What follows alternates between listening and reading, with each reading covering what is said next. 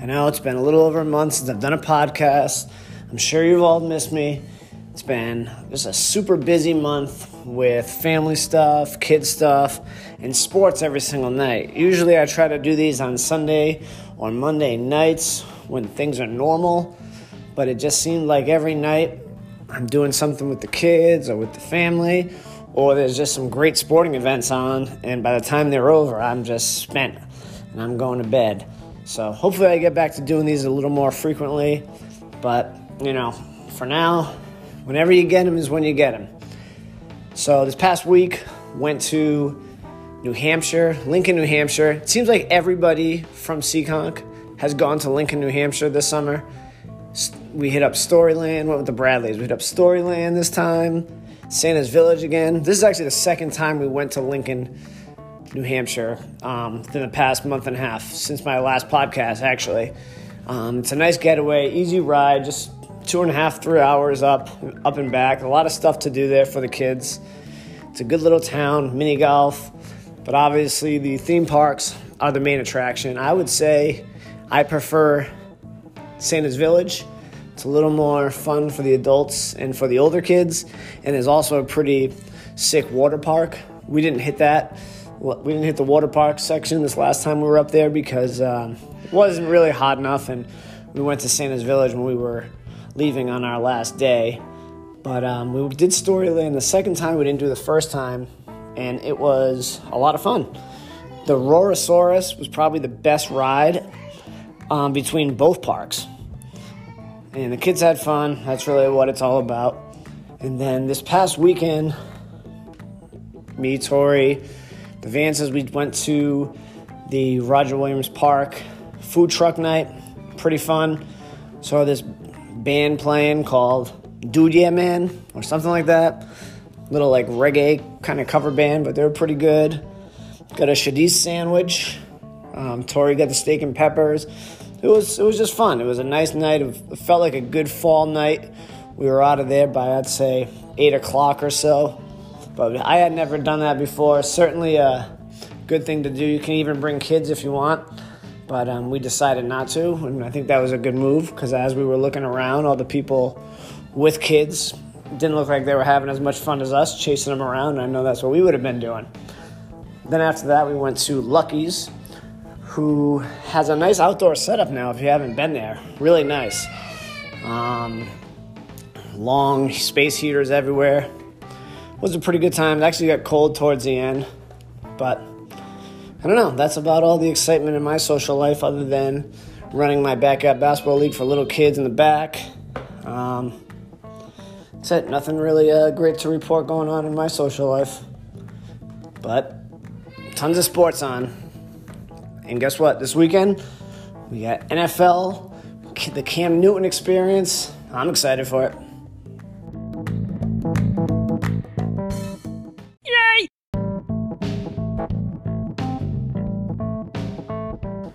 All right, this podcast is a little disjointed because I had planned to record after the Celtics game, after their Game 5 shellacking of the Raptors. But just wasn't up to it. Had a fantasy football draft at 7 o'clock. What kind of idiot schedules a fantasy draft during the Celtics playoff games? That's Pat Deschamps. So I didn't really even watch much of the Celtics game, to be honest with you. I was too busy trying to concentrate on the draft. But thankfully, the Celtics just smoked them. And it was evident early. When Jaylen Brown hits his first three, that's usually a sign of good things to come. However, last night he hit his first three, and it doesn't matter to him lately if he's hot or not. He's just going to keep shooting. So I think he hit his first one, then went on to miss the next couple ones. But they were just, you forgive it. You forgive Jaylen Brown for doing that the way he's guarded Pascal Siakam this whole series, and last night was no different. I think the Raptors were held to 5 points like halfway through the first quarter, and it was just a complete domination. And I know the wind was taken out of the sails in Game 3 when OG Anunoby hit that game winner at the buzzer. This series should obviously be over. And Celtics had a little bit of a Game 4 hangover because of that. But when it came down to 3 games left, Celtics got to win 2 out of 3. I still like the Celtics. They're the better team. They have better guards, better bigs, better coach in my opinion. Although I did think Nick Nurse in games 3 and 4 kind of did all he could do as far as throwing different defensive looks at the Celtics. But when you show your entire hand to Brad Stevens, he's going to figure out a way to dissect it. And they're doing just that. And Marcus Smart has been incredible defensively. Whoever Brad feels like they need to shut down, whether it's Fred VanVleet, whether it's Kyle Lowry, and he can obviously switch onto bigger guys, he's been absolutely dominant. So, I don't know. I am very much looking forward to Game 6 on Thursday night. Looks like my basketball league is going to get canceled for the second time in 3 weeks because of the weather. But hopefully that's not true. But we'll see. Actually, no, I am wrong. The Celtics play on Wednesday. They're playing on Wednesday on a nice night.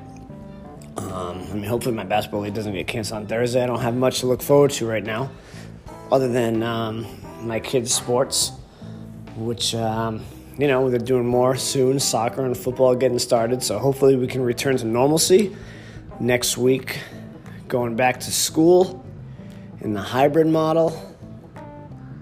Just looking forward to getting them out of the house and being kids again, right? I think that's what everybody wants. But anyways, I wanted to finish up my thoughts on the Celtics that, look, they look great. And if they get past the Raptors, they only have to win one of the next 2 games. Hopefully they just finish it out next game, so let's leave no doubt for Game 7. Because when it's Game 7, crazy stuff can happen. And the best team doesn't always win. Right now, the Celtics are the best team in the East. And if they get Gordon Hayward back next round, provided they get through, look out. I think they can win. I think they can win a title this year. The Lakers are going to be tough. The Clippers are tough. Rockets, everyone who's left is good. But the Celtics really need to take on this why not us attitude because, honestly, why not them? They've been great. They're deep. Well, they're not too deep. But when you get contributions like they did from Brad Wanamaker last night, that guy I used to hate and now I'm slowly falling in love with, I don't know. I just think they can beat anybody. They have a great coach, handful of stars, can play great defense, and if they're hot, they are excellent. Go Celtics.